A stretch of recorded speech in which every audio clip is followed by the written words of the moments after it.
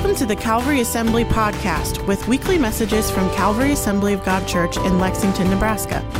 You can find out more online at lexag.org and on Facebook at Calvary Assembly Lex. Thanks for listening.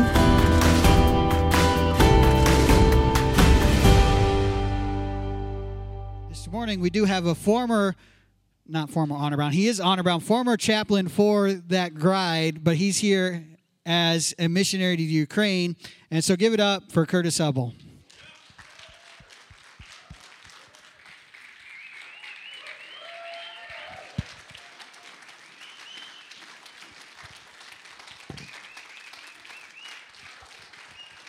Oh, no.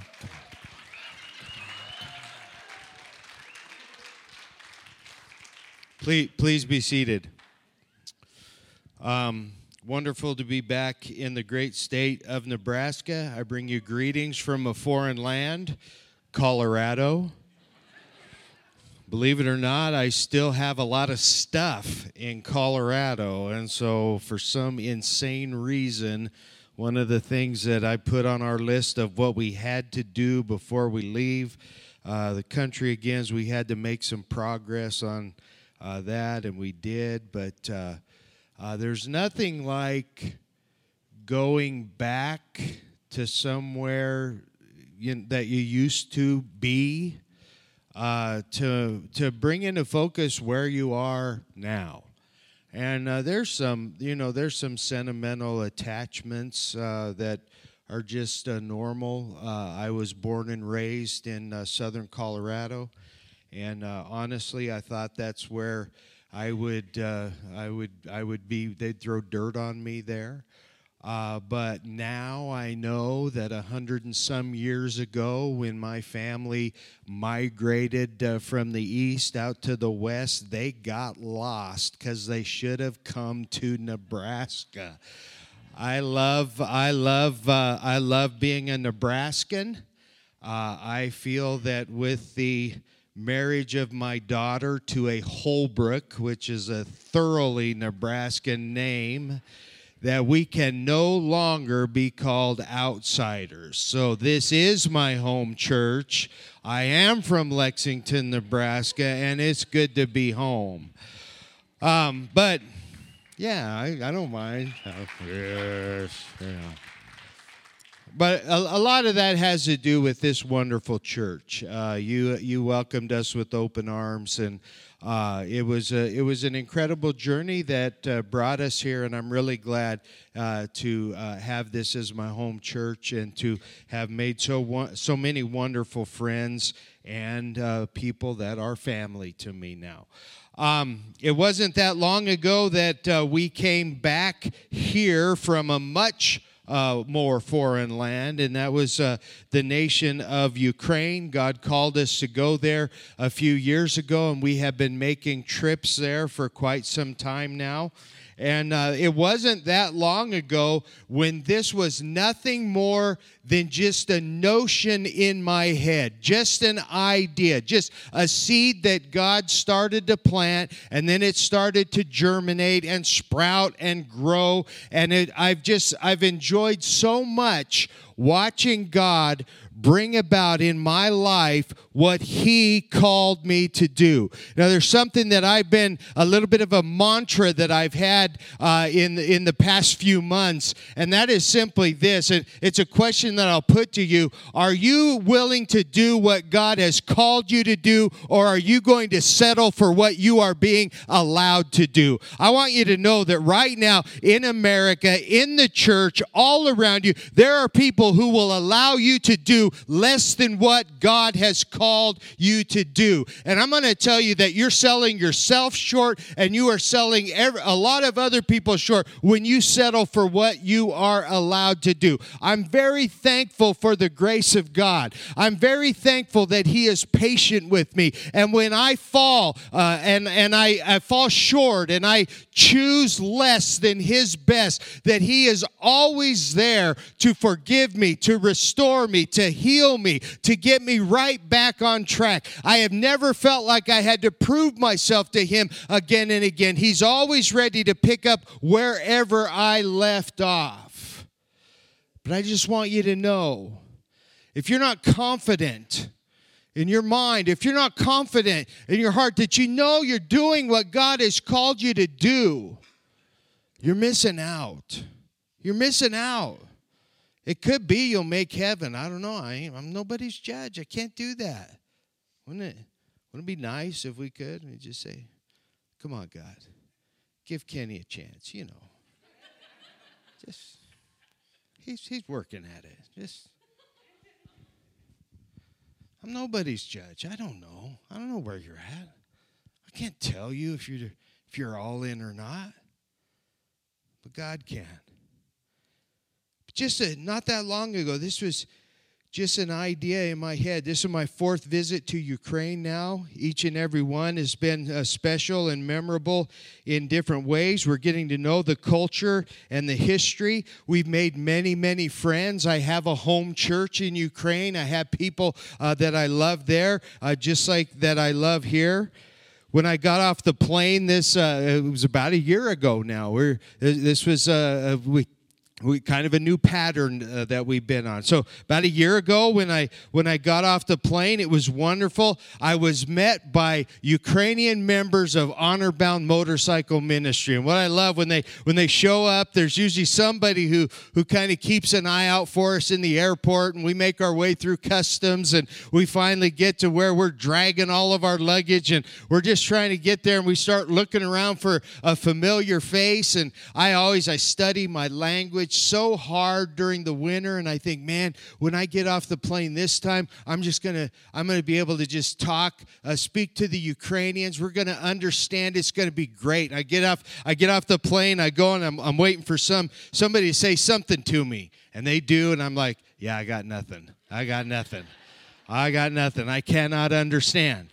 So we finally get through customs, and we're dragging our luggage. We're making sure that Colton's with us, and I left my brand new cell phone on the plane. Didn't know that at the moment, but it's all this little fun stuff. And I just start looking for a familiar face, and oftentimes there's many. And they're just standing there, and they're so excited, and we hug, and they start helping me. And then I went outside, and there they were standing with the Honor Bound banner. So many members of the church that we come. It's almost like a little event. They load up the church van, and as many people as they leave room for us, but as many people as want to come, they come. So it's just wonderful to get there and hear about what the group was already doing before I got there. When I first started going, it was kind of like they would wait for me before they made a single move. But now they're off on their own. They're doing their own thing. I heard about evangelistic events and rides that they've been on in my absence, and we started to plan on what is the next strategic steps that we will take. I bought a car and a motorcycle this time, and we started trying to live like Ukrainians again. There were moments that it was just pure joy. I got to kind of do some little bucket list types of things. I'd always had in my mind how much fun it would be to speak to a large outdoor crowd in a foreign country, and I got to do that on Father's Day. It was a new holiday for Ukraine, but they've adopted Father's Day, the same date as our Father's Day, and so they a big church in the capital city brought me in, and they did 3 different outreaches on Father's Day, and they wanted us to bring our bikes in and ride around and make all kinds of racket, and so that's what we did. They would just parade us around these neighborhoods endlessly. I got so tired of just riding around in circles and yes, here we are, and we would stop. We'd finally get there, and they would say, "Oh, let's thank the bikers." It's all in Ukrainian, but I think that's what they said, something like that. And so then they'd want us all to rev our bikes, so all the other guys, they'd start their bikes up. I didn't even start my bike. I just let it sit there, and I would grab the throttle, and I'd just go, I'm like, you guys are crazy. These are air-cooled motors. You're just toasting them right now. Knock it off. But it was great. And I got to preach in front of these crowds, and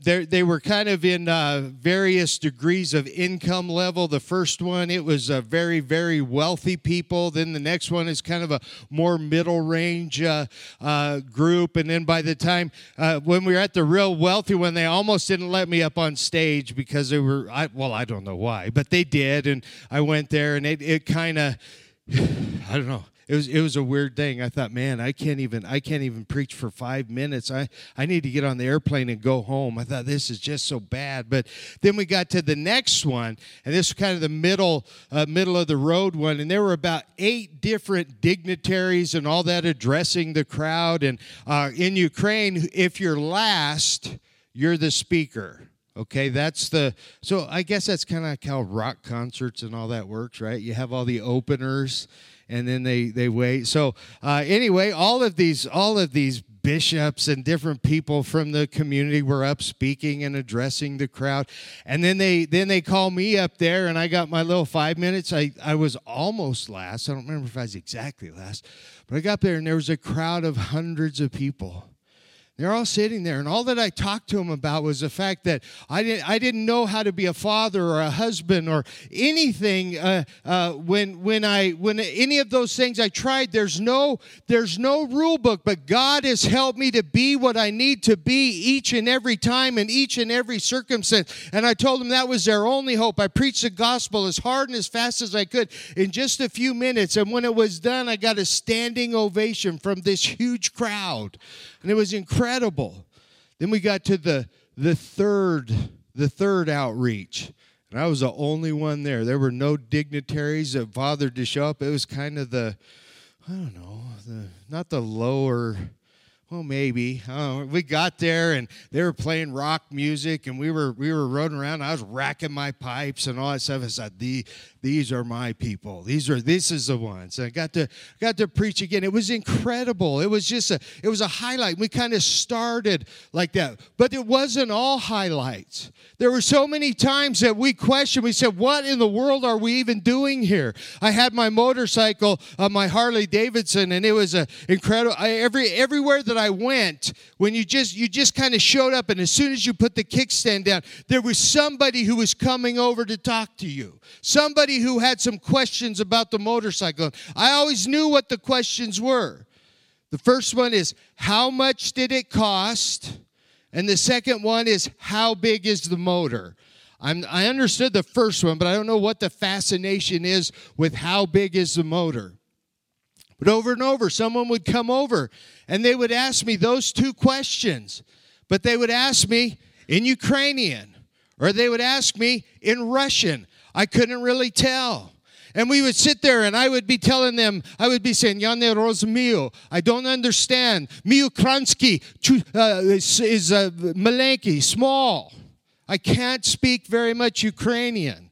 Вибачте, I'm sorry. Я не розумію." And finally, I'd realize, they're asking me how much it cost again, and how big is the motor again. Why can't I get this in my brain? And there was a day that I said, this is stupid. You see, this is what I like doing, if you can't tell. I like to preach. I got fire in my bones.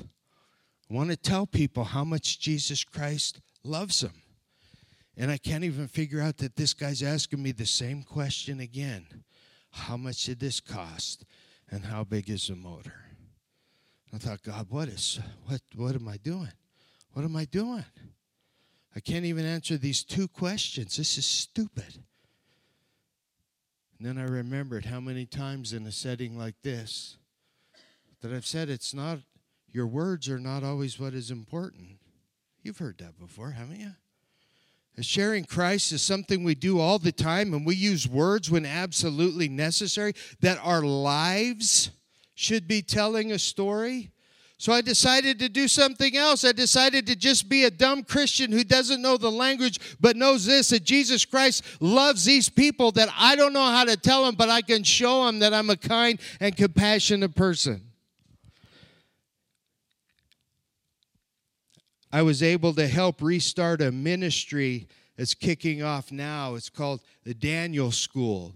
And that's where they're starting to take young Ukrainian kind of middle school, early high school kids that show some promise. And they're sending them to what's called Daniel School, where they start giving them some training and telling them that God can use them and hopefully raising up the next generation of leaders. It seems like the days passed very quickly, and we were packing our bags and heading back to America, heading back to Nebraska with a mixture of emotions. I have no idea what's really been accomplished, but I knew this, that God was faithful. I have even more impossible goals, and I feel like we're just getting started on this adventure in Ukraine. Just before we left, there was a newsletter that I published for HonorBound, and I had our president of HonorBound in Ukraine. I wanted him to write a little story, and I just want to read this to you. I loved what he had to say. He said, "Since 2009, when I learned about HBMM motorcycle service," it's his words, "I've been waiting for it to become possible in Ukraine. When that moment came, I was one of the founders of a different motorcycle club in Ukraine. When I was asked if I would help with the organization of HonorBound in Ukraine, I had no doubts and I agreed. After all, I had waited for so long. It was a miracle for me when I learned that some American wants to come to start ministry in Ukraine. I love this. I believe God is with us, and we will bear much fruit for the Lord as long as we live and the Lord permits. I know one thing for sure. I'm grateful to the Lord for the opportunity to be useful in this ministry. I feel like I'm a part of something big. I know I need to be patient because I want to go far, and it takes time. Someone said, if you want to go fast, you have to go alone. But if you are far away, you have to have a team. This is not easy, but we have big ambitions." Alexander Lapchenko. We were so excited because we made some key connections in Ukraine, stuff we'd been trying to do for all these years, and we came back, we had a plan. It looked like we were going to get full appointment to Ukraine. In a few days, after we got all the paperwork done and everything, I mean, we were just racing against the clock. And then a few days before we went out for our candidate orientation, war broke out in Ukraine.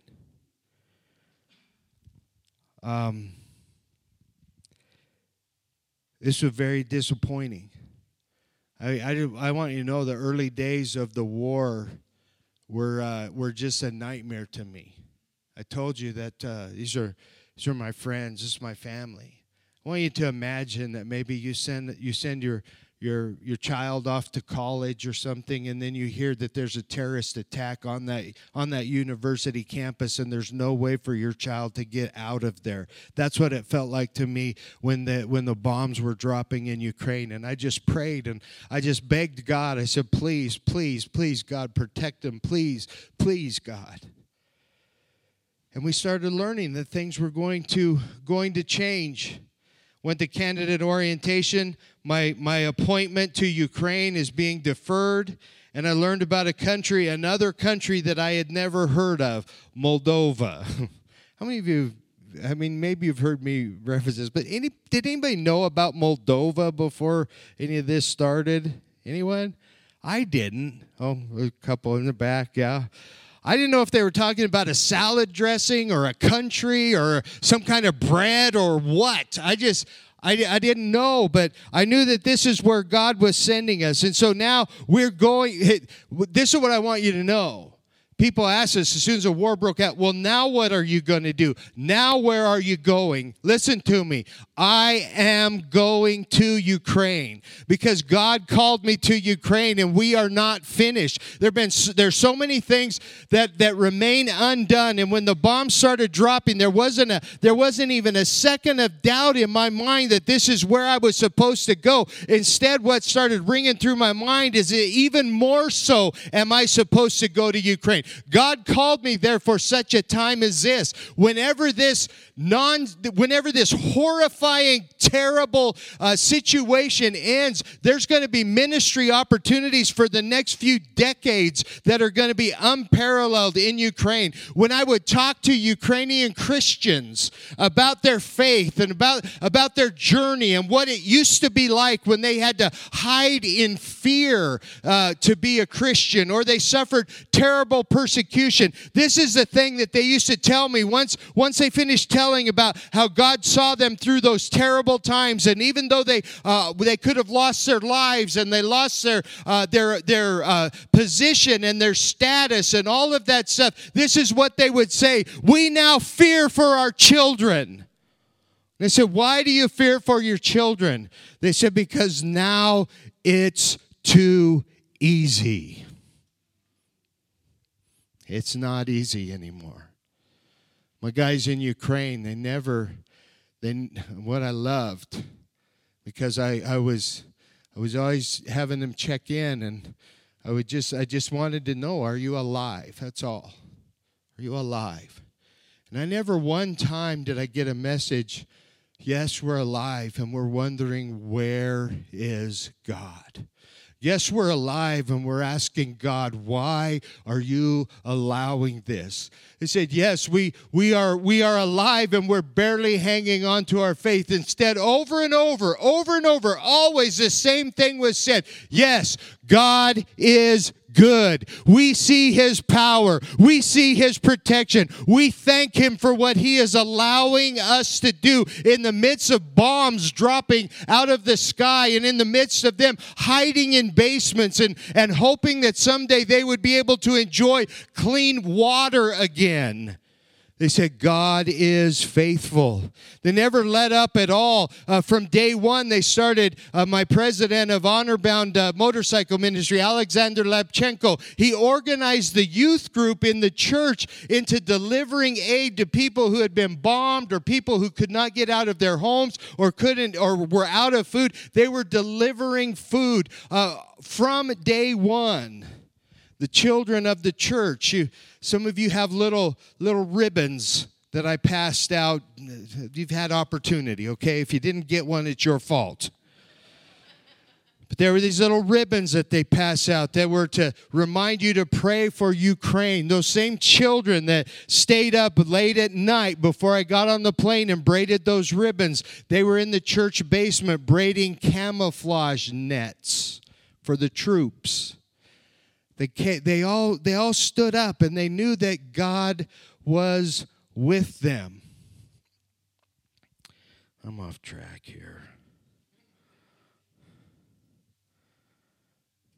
Well, we're going to Moldova, all right? It's a door that God has opened. It's not what I planned. Moldova is a little tiny country on the southwestern border of Ukraine. I do ask you to pray for us, because what that means is we're going to about as close to the war as we could possibly get without actually being in Ukraine. We were going to be joining a church plant team. It was going to be in the port city of Odessa, which is in the news quite a bit now because that's where the war is. They're trying to take that entire coastal area. Well, Moldova is just a short drive out of Odessa. It's a country of 2.5 million people. Okay, little tiny place, 2.5 million people. It's the poorest country in Europe, and so far they've had about 500,000 Ukrainian refugees come in and through there, with somewhere around 150,000 of those staying long term. And they don't know how long they'll be there or what they will do. What I was so excited about when I learned about Moldova, because Europe is a really weird place. There's so many countries all packed together, and it is so easy for people to hate each other. Hatred comes so natural, and sometimes all it takes is just a little border, just maybe a little bit of a language difference, and suddenly you can't stand these people because they're not like you. But when I found out about Moldova, you want to know how many Ukrainians they have turned away at the border because they are such a small and poor country and do not have the resources? You know how many they've turned away? None.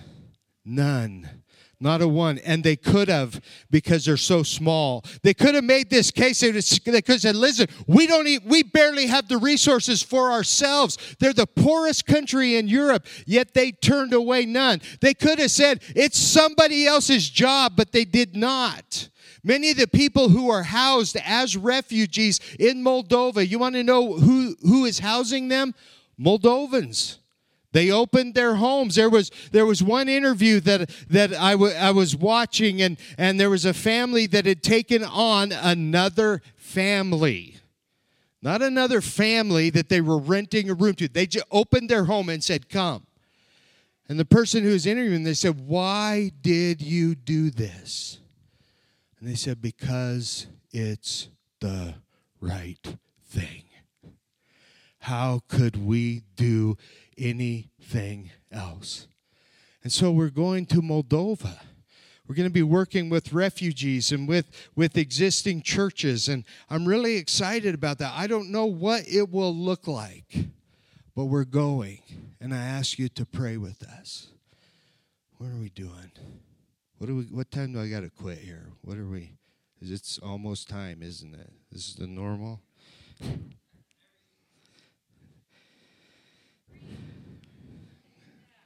Okay, well, I'm going to shift gears. All right. One of my visits to Ukraine, I had a privilege of going into the Chernobyl nuclear power plant area. There's an exclusion zone. If you remember, say if you're real young, you don't understand Chernobyl. A lot of us, you hear that, you know exactly what it was. It's the worst nuclear disaster that's ever taken place on Earth. And so I got to go there, and it was a very interesting, kind of a surreal experience, because everything was just abandoned in a matter of days. They cleared out this entire area. They said there's no way that there could ever be life there for, they said, like 1,000 years or something like that. And so you got to, and so of course, I wanted to go take a tour. Why not, right? And so we spend a day in there, but there's one city that you go to and you spend quite a lot of time there. It's a city of Pripyat, and this was supposed to be how the Soviet Union showed the world how great communism was, and also how nobody needs God. Okay, so I have a short video. I want to just show that real quick, and then I will probably, well, I ain't going to make any promises, but just go ahead with the video. Is it ready?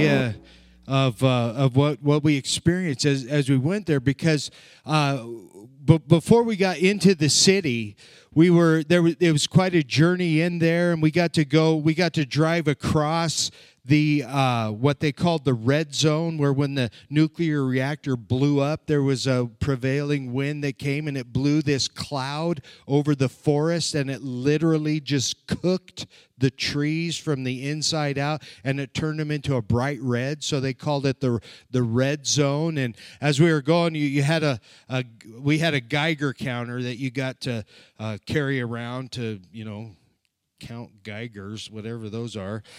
And we're going along, and the tour guide says, "Okay, if you have your Geiger counter," he said, "watch them right now."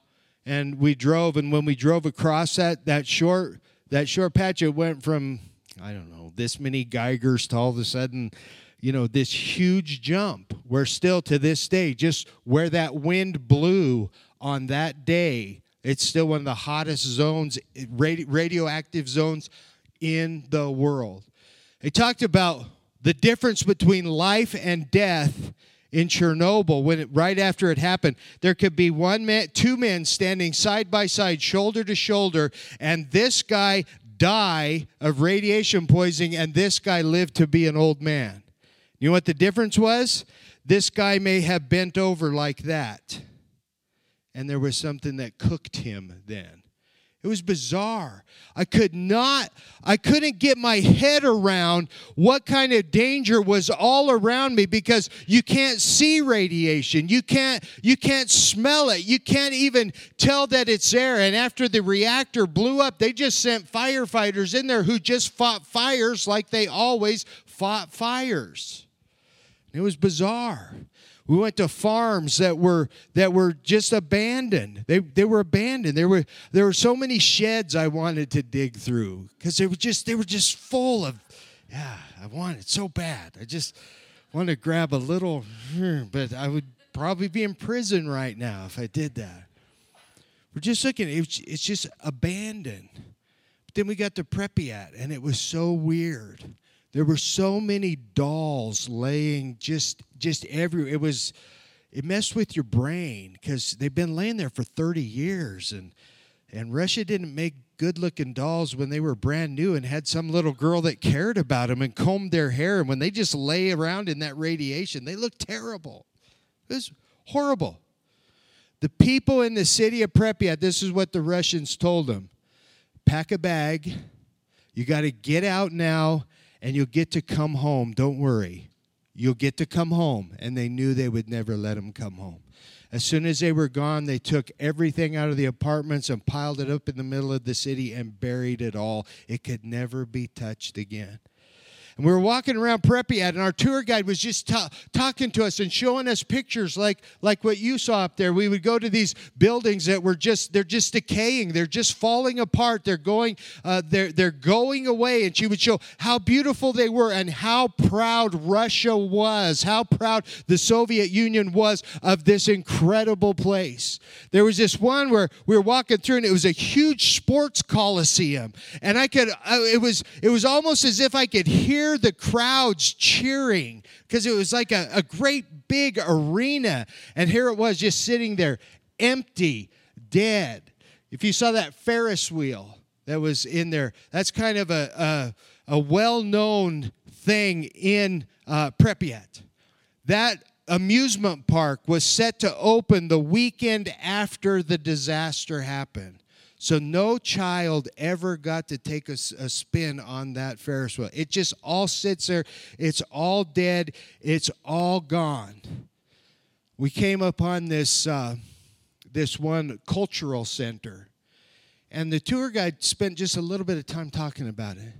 And she says, "Look at this artwork on the outside. It was a mosaic made out of tile, and it was 3D, and I wasn't all that impressed with it. I mean, I know the artist put a lot of time in it." But she said this, she goes, "Because of this, that artist was banished, never allowed to create art again. He was shamed and his name was never spoken of with respect in the Soviet Union ever again. You want to know what his crime was?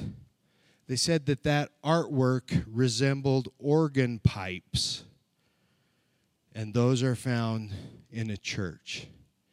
And this was the mission of the Soviet Union, to prove that man does not need God. There's all kinds of statues that symbolize how powerful and how great they were because they had harnessed nuclear power, nuclear energy for peaceful purposes. And they were better than God. And in a moment, it was all over. In a matter of a few seconds, no one could ever be allowed to live in that great city again. They tried and tried to wash it and sweep it and clean it, and they finally had to just leave it abandoned. It was an interesting thing. There was a group of people who refused to leave. They would not abandon their homes. They would not abandon their farms. They forced them with every kind of threat you can imagine. They said, "We are staying. This is our home." Everybody else left. The average age of the people who were forced out, they lived to be in their 60s. Not a great old age, okay? They lived to be in their 60s, and most of them died of heart failure, stress, okay? The ones that stayed and refused to leave, you want to know what their average age was? They lived to be in their 90s. See, there were a couple things that I learned when I was there in Chernobyl, walking around in Pripyat. Number one, stress is more toxic than the worst kind of radiation that the world has ever known. Think about that for just a second. Think about that when you realize how many things you let get going and tying you up and that let you get so angry you can't even think straight. Stress is a killer. The people that left, they lost their homes and they died at a young age. That was the first thing. The second thing is that Babylon always falls. I felt like when I was walking around in Pripyat that I was walking around in a modern-day Babylon. Someone who says, this man is so great, he does not need God. King Nebuchadnezzar was one of the greatest rulers that the world had ever known. In fact, he should be credited as one of the world's greatest leaders ever.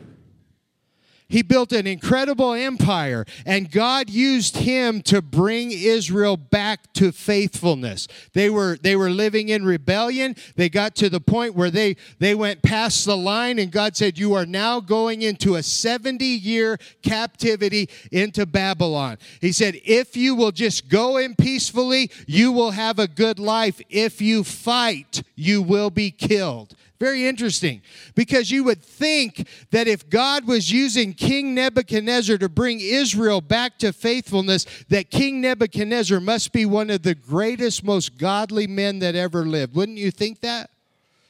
It wasn't true at all. This is the guy that threw Shadrach, Meshach, and Abednego into the fiery furnace. This was a guy who threw Daniel into the lion's den. This is a man who believed that he was God. And God was using him to bring Israel back.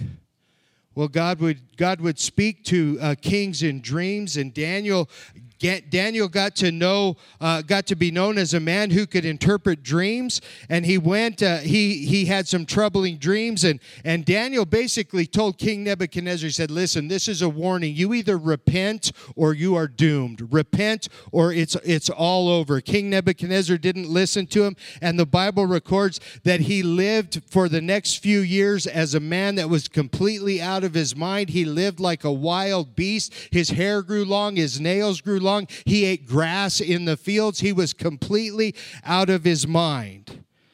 But Daniel chapter 4, verse 34, listen to what it says. At the end of that time, when he came to his senses, I, Nebuchadnezzar, raised my eyes toward heaven, and my sanity was restored. Then I prayed the Most High. I honored and glorified him who lives forever. His dominion is an eternal dominion. His kingdom endures from generation to generation. All peoples of the earth are regarded to him as nothing. He does as he pleases with the powers of heaven and the peoples of the earth. No one can hold back his hand or say to him, "What have you done?" At the same time, my sanity was restored. My honor and splendor returned to me for the glory of my kingdom. My advisors and nobles sought me out, and I was restored to my throne and became even greater than before.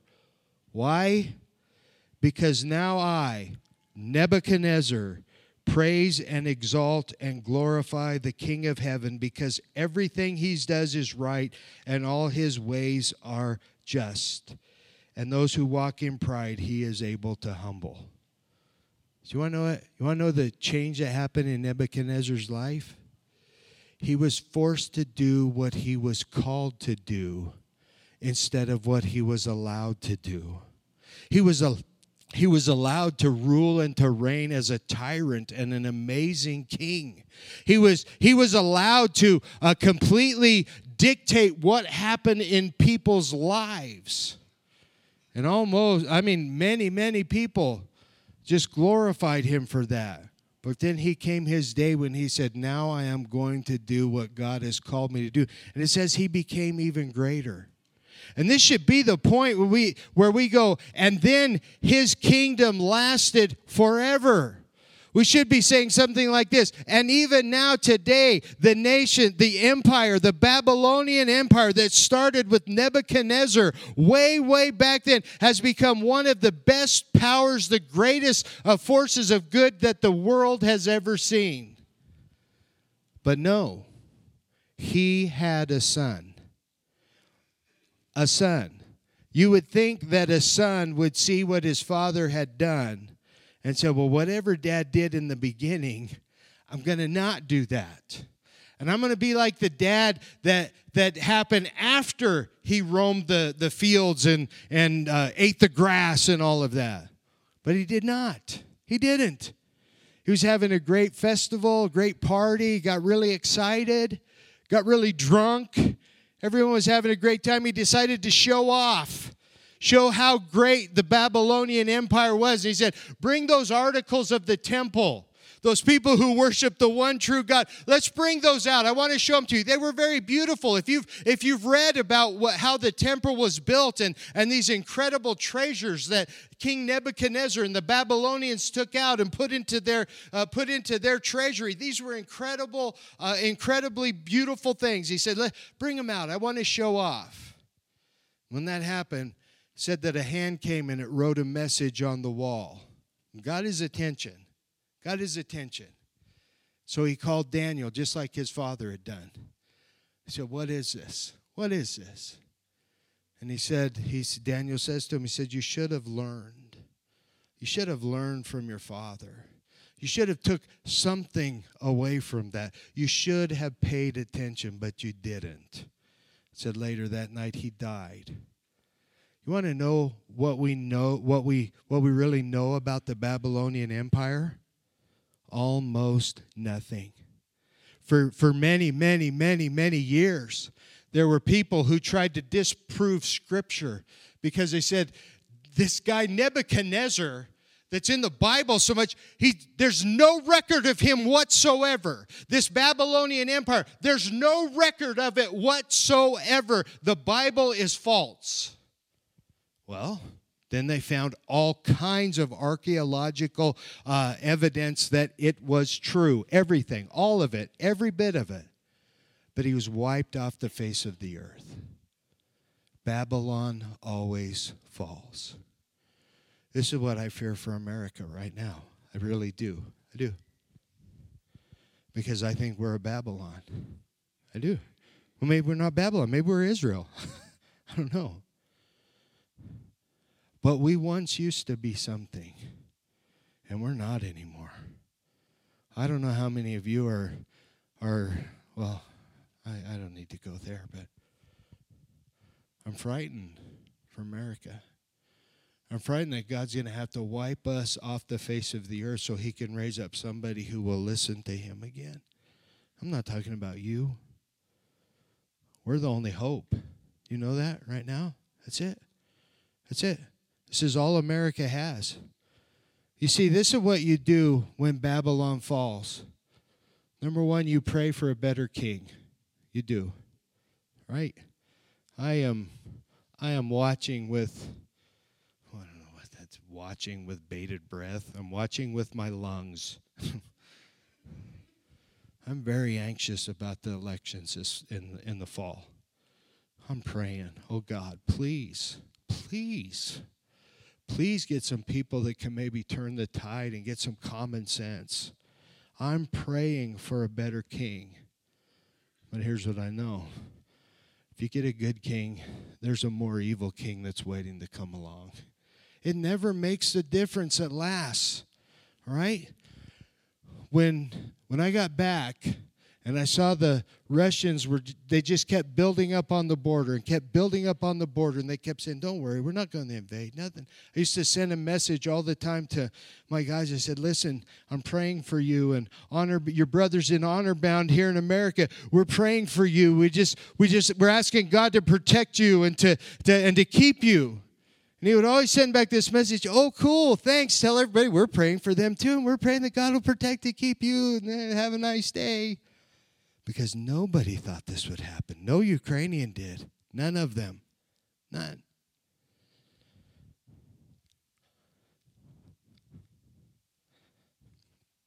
You pray for a better king. You hope that God can use godly government officials to make a difference. But what you really do is you work while it is day. We have a chance. It's never too late.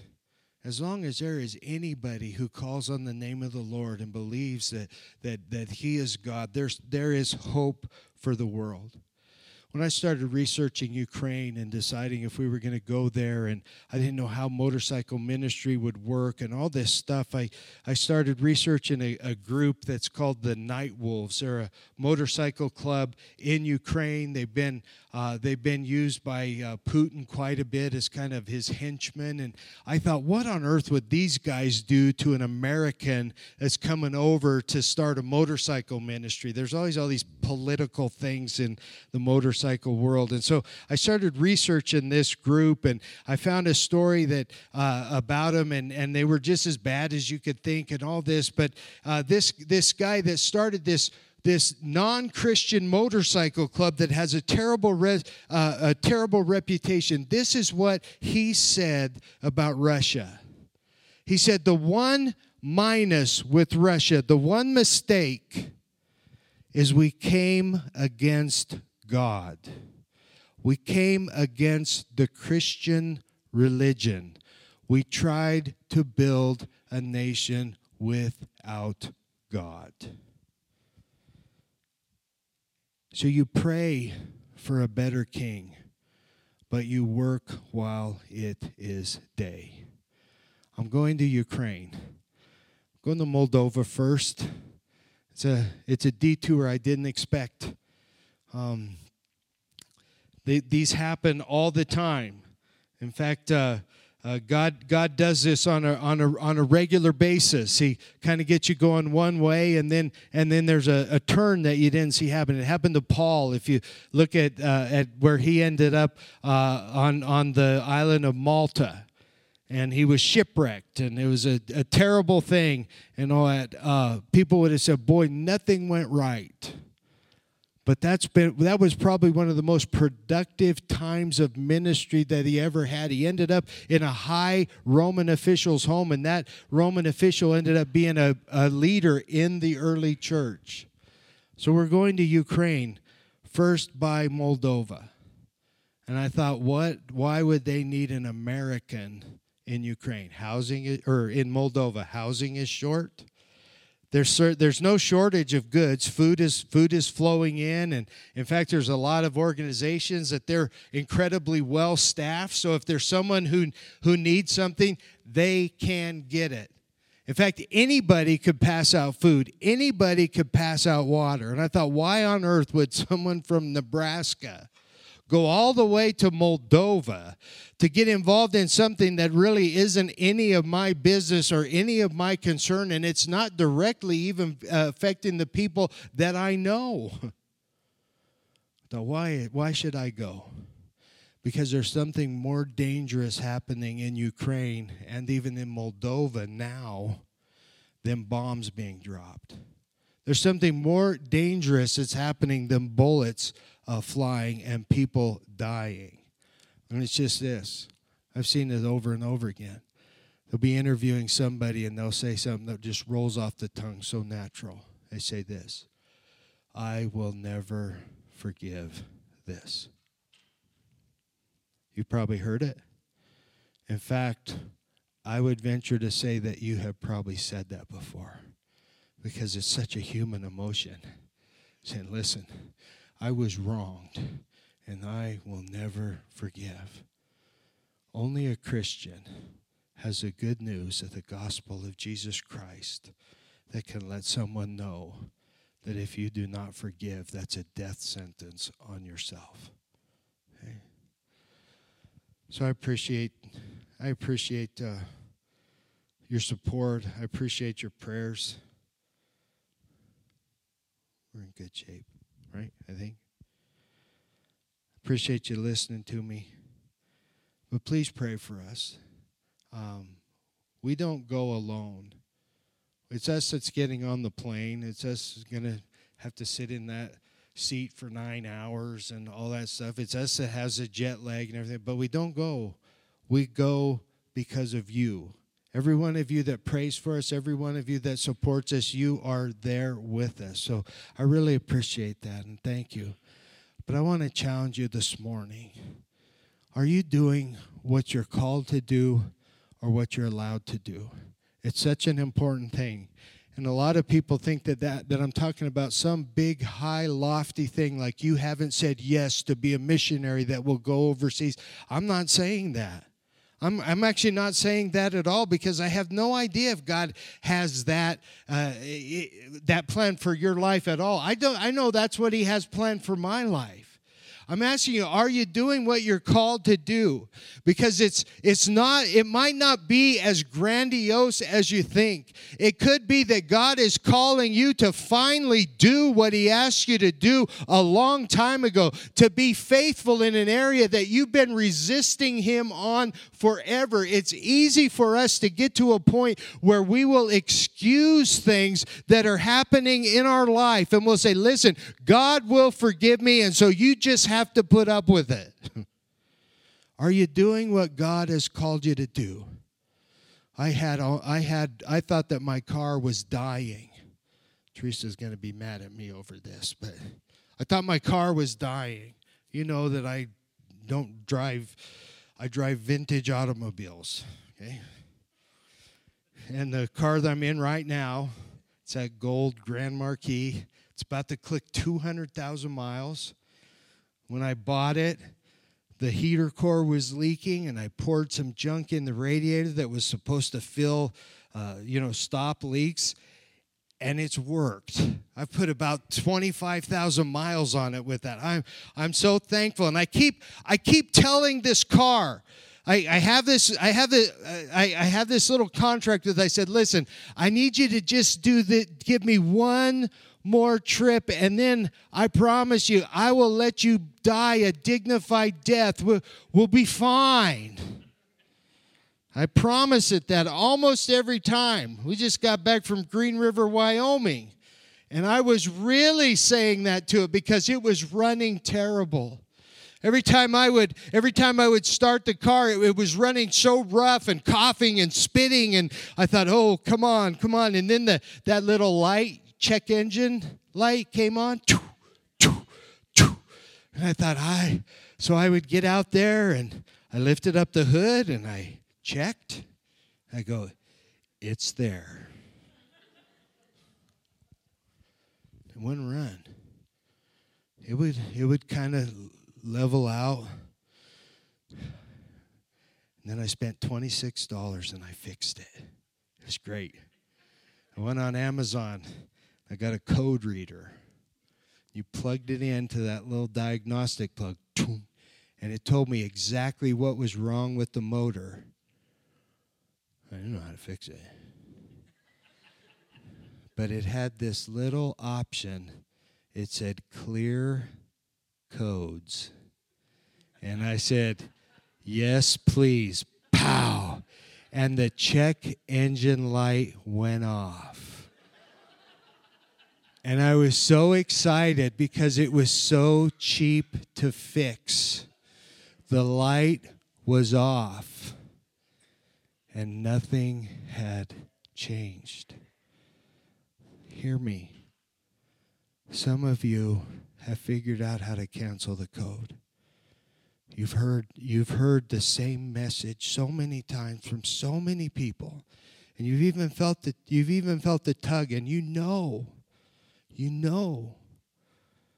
God, I know you're calling me to do this, but you know how to plug the little light in and go tick and shut it off until it comes on again. It's not going to work. The incredible thing, we were fueling up, and I was just kind of leaving the little scanner plugged in. It was just sitting in the seat. When the light would come on too, I could go cancel.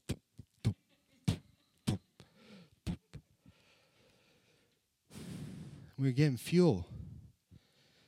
And Teresa noticed how horrifically expensive the fuel was. And she even thought, what a fool I was because I didn't put in the fuel that she found that was so much cheaper. It's called E85. Some of you are laughing. Have you ever done this? Because it says all over the pump. It says it everywhere. Don't put this in your car if it's not designed for that. Here's the thing. It was still running. It was still running. In fact, we might have made the trip. I don't know when it would make the car blow up. I don't know. But it was still running. But once I figured out what was wrong, and I actually put what was supposed to be in there, it's running like a champ again. And I'm telling it, please, just get me to Indiana. Then after we get back to Pennsylvania, then back to Nebraska, and I'll let you die.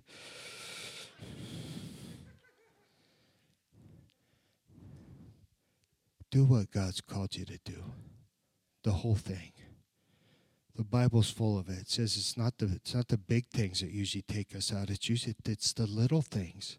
It's the little ones that people will often overlook. Okay? God's called you to do something very specific.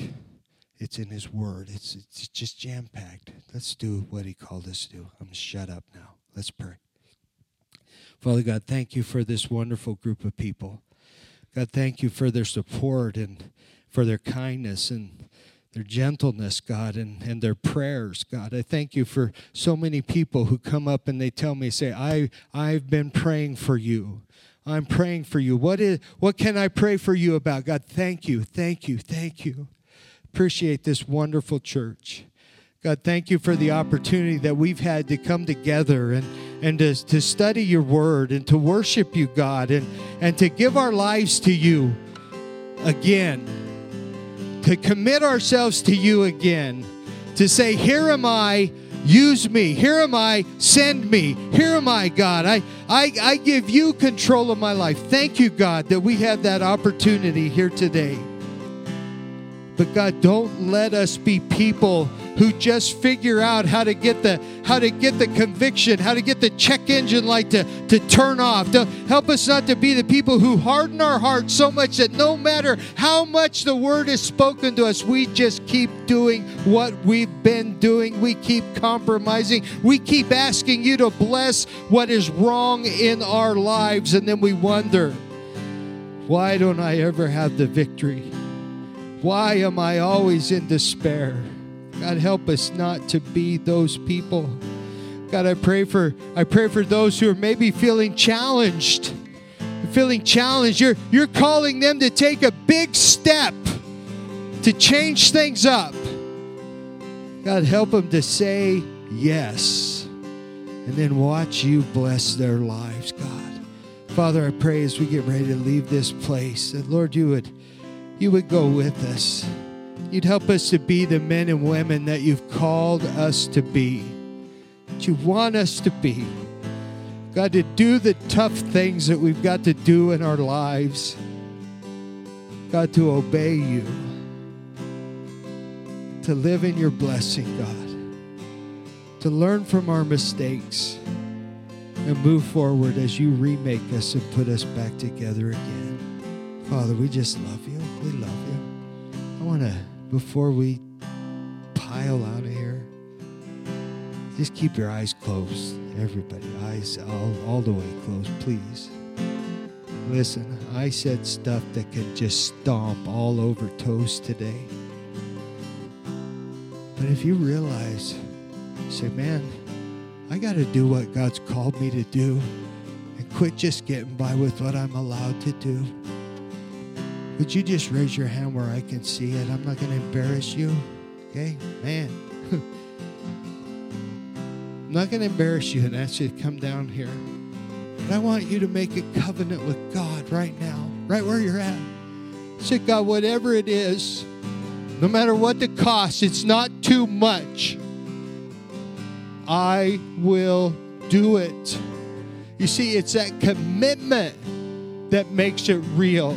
Because when you make that commitment, then it opens up your life where God can come in and He can make you into someone that you are not. The Bible says this, that if anyone is in Christ, he's a new creation. The old is gone and the new has come. That means whatever you were, whatever it is that you just said, God, I want this out of my life. I want to put this away. That means that God is giving you a fresh start right now, right where you're at. You begin to covenant with Him. You begin to talk with Him. You begin to tell Him, God, whatever it was, wherever I'm at, it's not where I want to be. I want to move away from this.